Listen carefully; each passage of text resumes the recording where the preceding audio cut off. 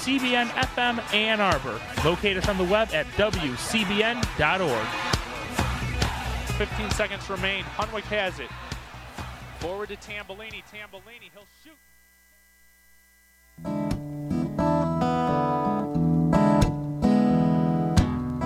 If Pandora's box, a box of chocolates, would I know to stay away? Oh, I said, if Pandora's box, a box of chocolates, would I eat them anyway?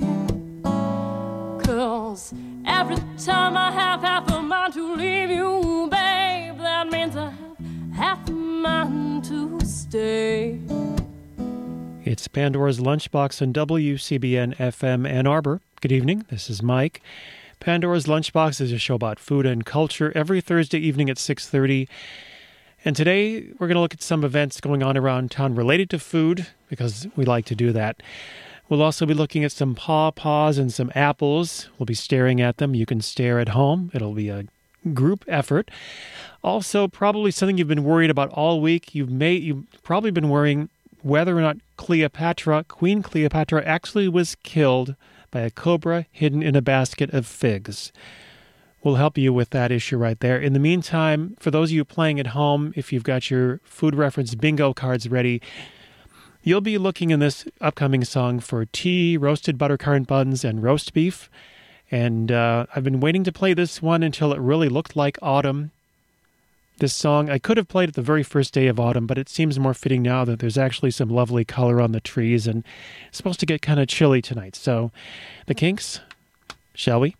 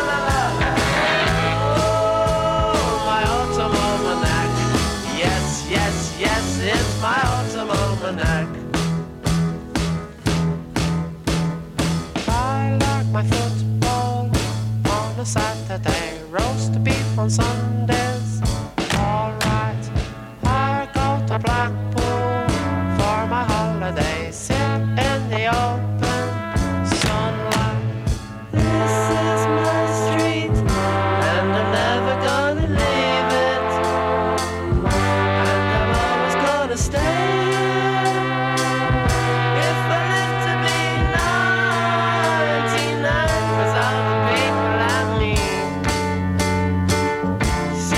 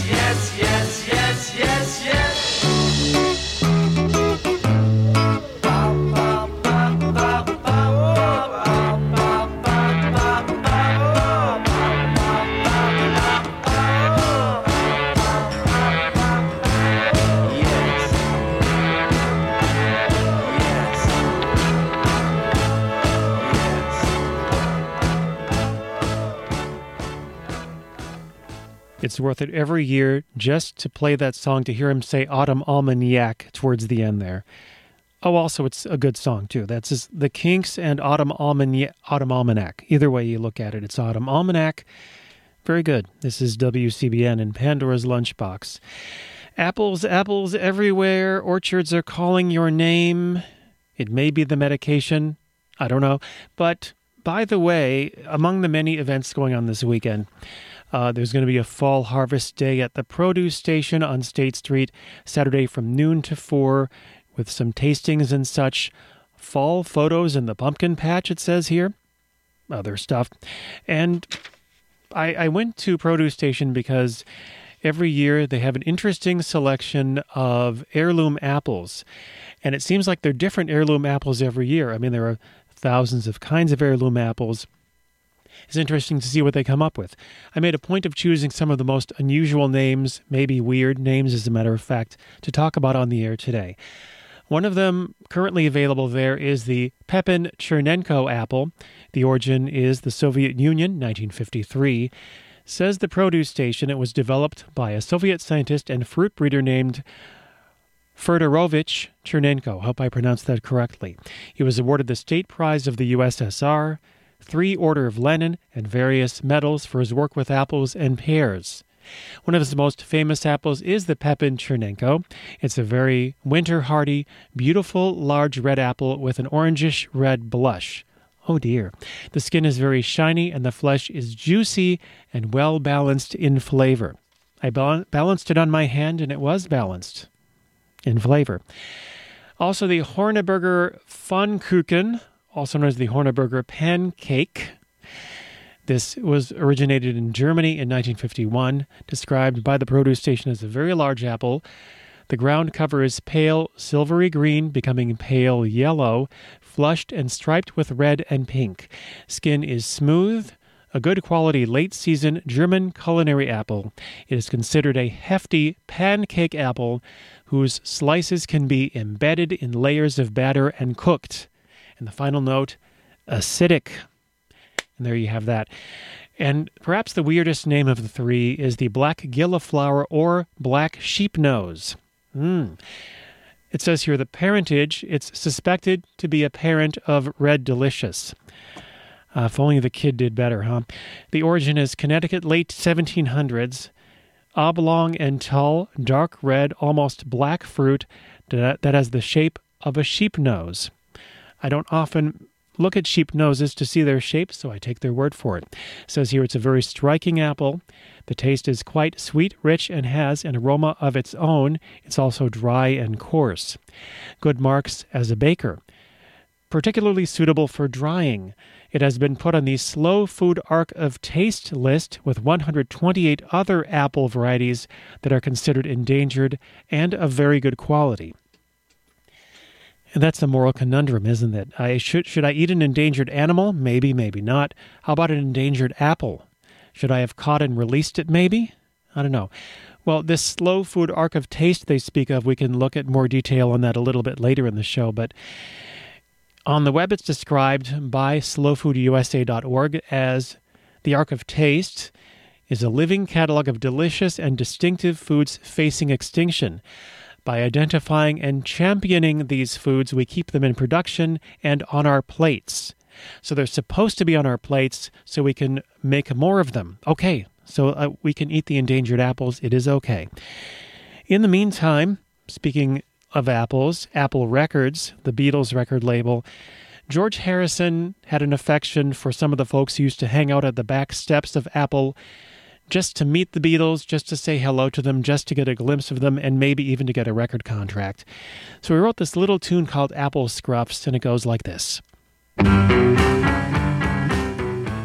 Like that, only different. If that were a Kinks song, it would go like that. If we're, in fact, Apple Scruffs by George Harrison, it might go something like this.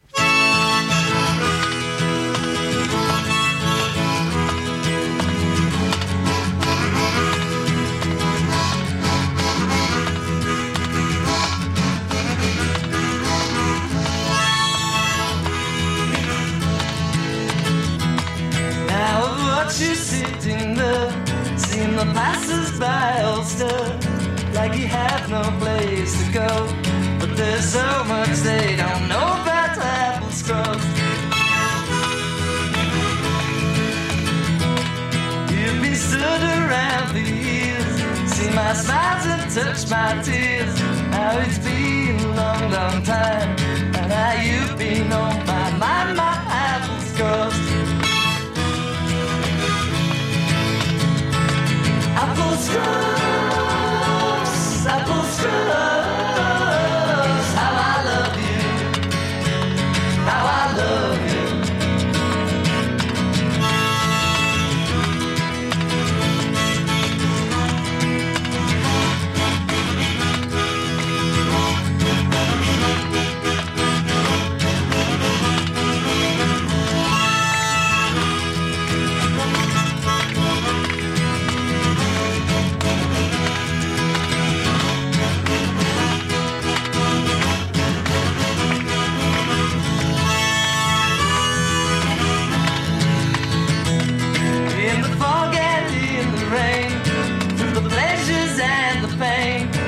Step outside and stand with your flowers in your hand, my apple scrubs.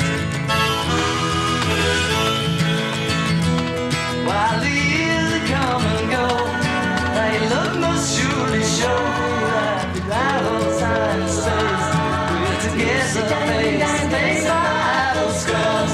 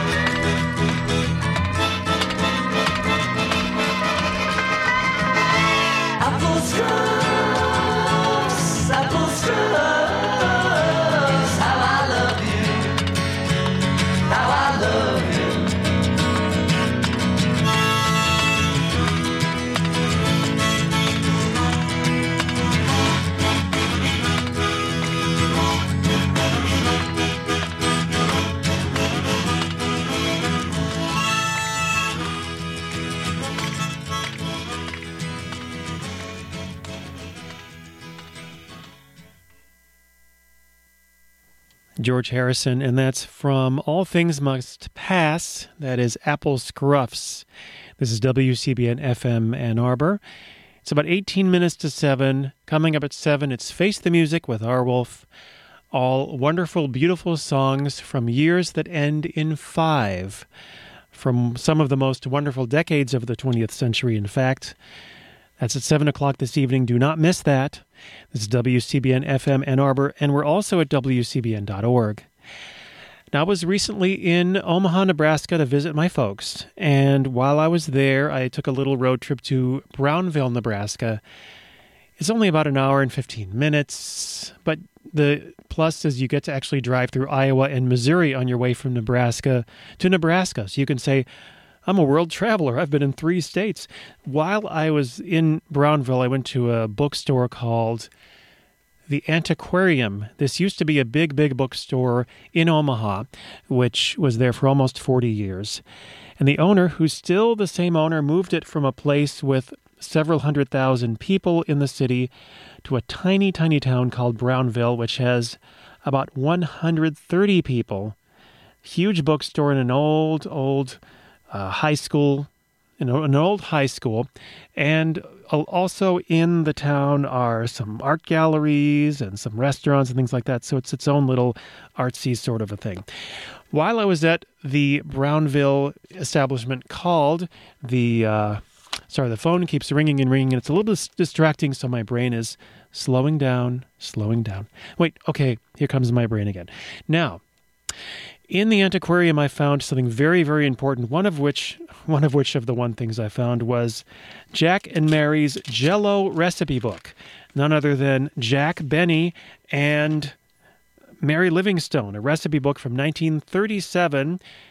And there are some very wonderful Jell-O recipes. And here's a Jell-O joke for you from Jack Benny. Why is Jell-O ice like a watch that's been dropped on the floor? That's too easy. It doesn't have a crystal in it. That was a joke. So a bunch of recipes, including crested tomato salad with Jell-O, chicken salad mold with Jell-O, beet luncheon salad with Jell-O, salmon mold with Jell-O, a creamy pimento ring with Jell-O. Your mouth is watering, I know. Cucumber relish with Jell-O. And this is just fun to say. Horseradish relish with Jell-O. Very exciting. And an emergency fruit salad, which I guess if you break the glass, you can pull out the emergency fruit salad and save your life. That was there at the Brownville store called Antiquarium. Also, the Rapid Fireless Cooker catalog and cookbook. This Rapid Fireless Cooker was manufactured in the early 1900s by the William Campbell Company of Detroit, Michigan. I guess before they were big on cars, Detroit was big on stoves and cooking things and stuff. There's all kinds of useful information on here, like freight rates from Detroit to a number of towns in your state. Lots and lots of testimonials on how great these things are. And wonderful recipes like, are you ready? How about some stuffed heart? Here's the recipe for stuffed heart. Wash the heart, removing the arteries and veins. Stuff with the regular chicken dressing. You know, the regular chicken dressing. Dredge heart with salt, pepper, and flour, and brown in bacon fat. Place heart in small cooker pail and cover with boiling water. Boil 10 minutes. Then place small pail in large pail containing boiling water to nearly fill when small pail is in place. Place all in cooker overnight. When ready to serve, reheat small pail and thicken gravy with flour. So that's the stuffed heart. There's also a recipe for corned tongue. Some creamed sweetbreads, some mock duck, baked stuffed onions, that sounds even more appealing, veal rolls, fresh pork and sauerkraut, that's 2 words, sour and kraut. Many, many wonderful recipes available. Says Henry Lutter of Chicago, it is a God's blessing to own one of your Rapid Fireless cookers. Yes, indeed. Well, for no particular reason, here's a song that may be frightening. I don't know yet. I haven't previewed it. I bought this in a store in Lincoln, Nebraska, this place called Vintage Village. There were 2 albums in front of me. One was Aloha from Teresa, Hawaiian Songs and Faux Hawaiian Songs by Teresa Brewer. Next to it was an album by Gene Shepard called Many Happy Hangovers. Yeah. Wonderful food references, but I picked the Aloha album, and we're going to hear now Princess Pupuli Has Plenty Papaya. Here is Teresa Brewer. Get ready. Princess Papuli. Princess Papuli. The Princess Papuli has plenty papaya and loves to give them away. Now all of the neighbors, they say, oh Mia, oh Maya, you really should try a little piece of the Princess Papuli's papaya. Now Princess Papuli's not truly unruly to pass out papaya each day. For all of the neighbors, they say, she may give the fruit, but she holds on to the root, and so she has the fruit and the root to boot. One bright Sunday afternoon, it was field day in her papaya groves. But when I reached the gate, an hour too late, the customers were lined up in droves. So let this be a warning, though early in the morning, and it is true you'll never rue the day. The Princess Papuli has plenty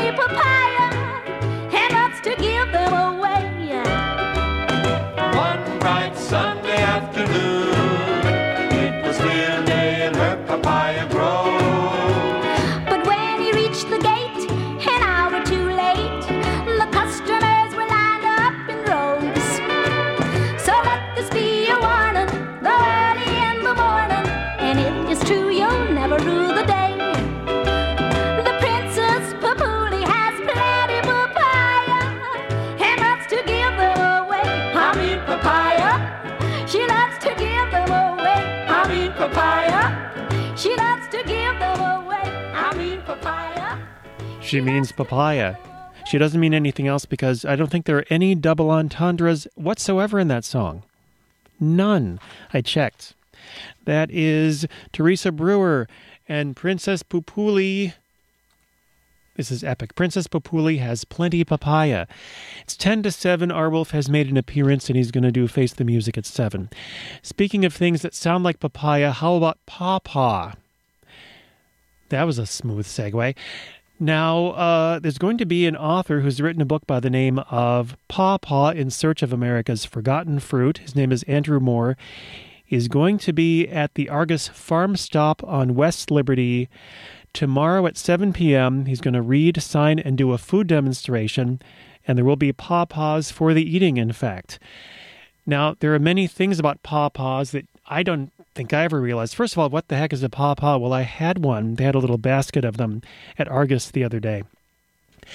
It's an irregularly shaped fruit. It's not so regular shaped that major fruit producers want to deal with them because they're kind of hard to package and produce and all that stuff. So, well, they're just special little things, and they kind of have a green type of skin. Gets kind of ugly sometimes, and I hear the uglier, the tastier it is. And I was told not to eat the skin, not to eat the seeds, the nice little biggish brown seeds in the middle. It's kind of creamy. Some say kind of custardy tasting, kind of like somewhere between a banana and a papaya with a little edge I can't really describe. So at first I was scooping it out, but it was too small. So I put it in my mouth and I thought, okay, well, I'll just spit out the seeds, and then I swallowed a seed. I wasn't supposed to do that. But I survived. So the pawpaw has been described in different, it's in the same plant family as the custard apple and the sweet sop and the sour sop. It's the same family, and they can be found in Michigan, I guess not so easily necessarily. But of course, there is the city of Paw Paw in Michigan. There are 3 Paw Paw lakes in Michigan and 1 little Paw Paw lake that I don't know where that is. I can't tell. It's in Wikipedia. Also, very importantly, says here, there was a Hatfield and McCoy's connection to Paw Paw. It was Paw Paw bushes that some of the Hatfields tied some of the McCoys to and shot them dead in retaliation for the killing of one of their kin early in the famous feud that really got the bloodshed going. So says Wikipedia. Also, there is a Pawpawsaurus. There was an actual dinosaur called the Pawpawsaurus. It's true. Pawpawsaurus meaning paw lizard.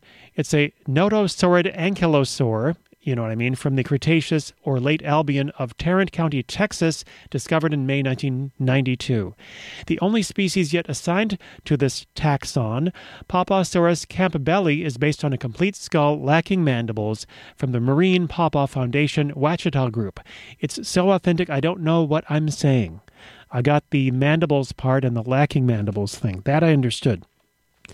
But just in case that makes any sense to you, Arthur Andrew Moore, who wrote the book Paw Paw in Search of America's Forgotten Fruit, will be appearing at the Argus Farm Stop tomorrow at 7 p.m.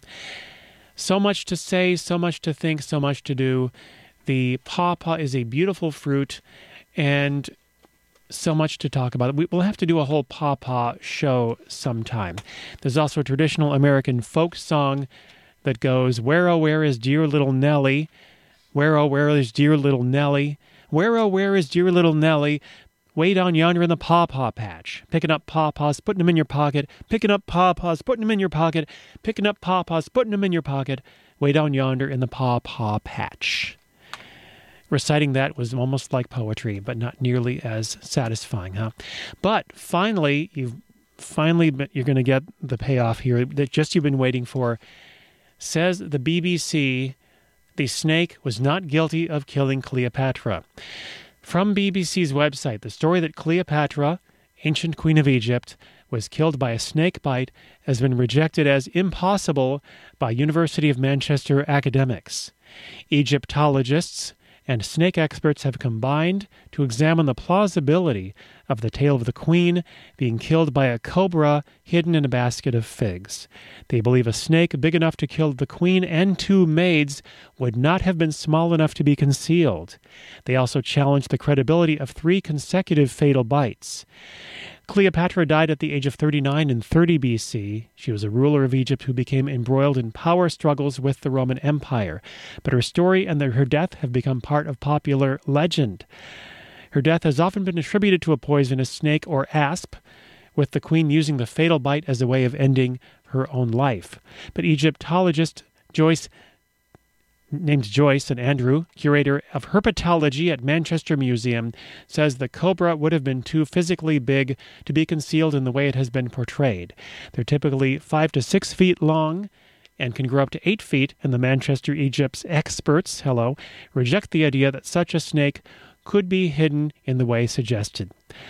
Not only are cobras too big, says Mr. Gray, but there's a 10% chance you would die from a snake bite.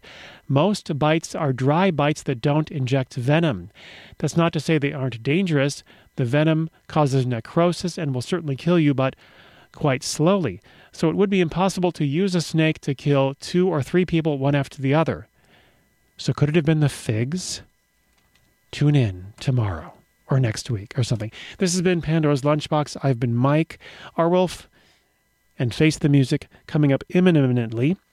Just to mention one more time, Paw Paw, In Search of America's Forgotten Fruit. The author Andrew Moore is going to be at the Argus Farm Stop tomorrow at 7 p.m. And Egypt, here we go, ending the show with a Little Egypt. In fact, just a Little Egypt. The song is called Little Egypt, and it is the Coasters. This is WCBN FM Ann Arbor and WCBN.org. Never ever stop listening. Step right up, folks, and see Little Egypt do a famous dance of the pyramids. She walks, she talks, she claws on her belly like a reptile. Just one thin dime, 1/10 of a dollar. Step right up, folks. I went and bought myself a ticket and I sat down in the very first row. They pulled the curtain up and when they turned the spotlight way down low, Little Egypt came out strutting, wearing nothing but a button and a bow, singing,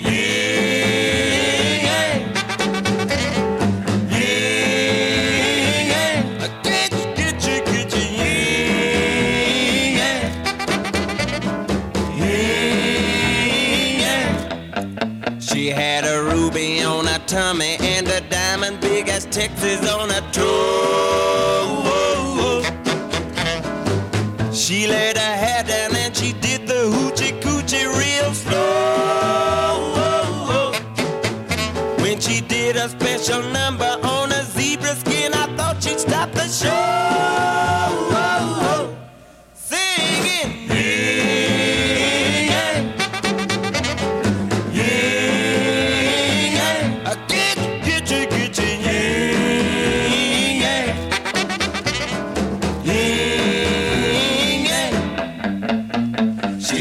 Triple somersault, and when she hit the ground, she winked at the audience and then she turned around. She had a picture of a cowboy tattooed on her spine saying Phoenix, Arizona, 1949. Yeah, but let me tell you people, Little Egypt doesn't dance there anymore. She's too busy mopping and taking care of shopping at the store. 'Cause we've got 7 kids and all day long they crawl around the floor, singing,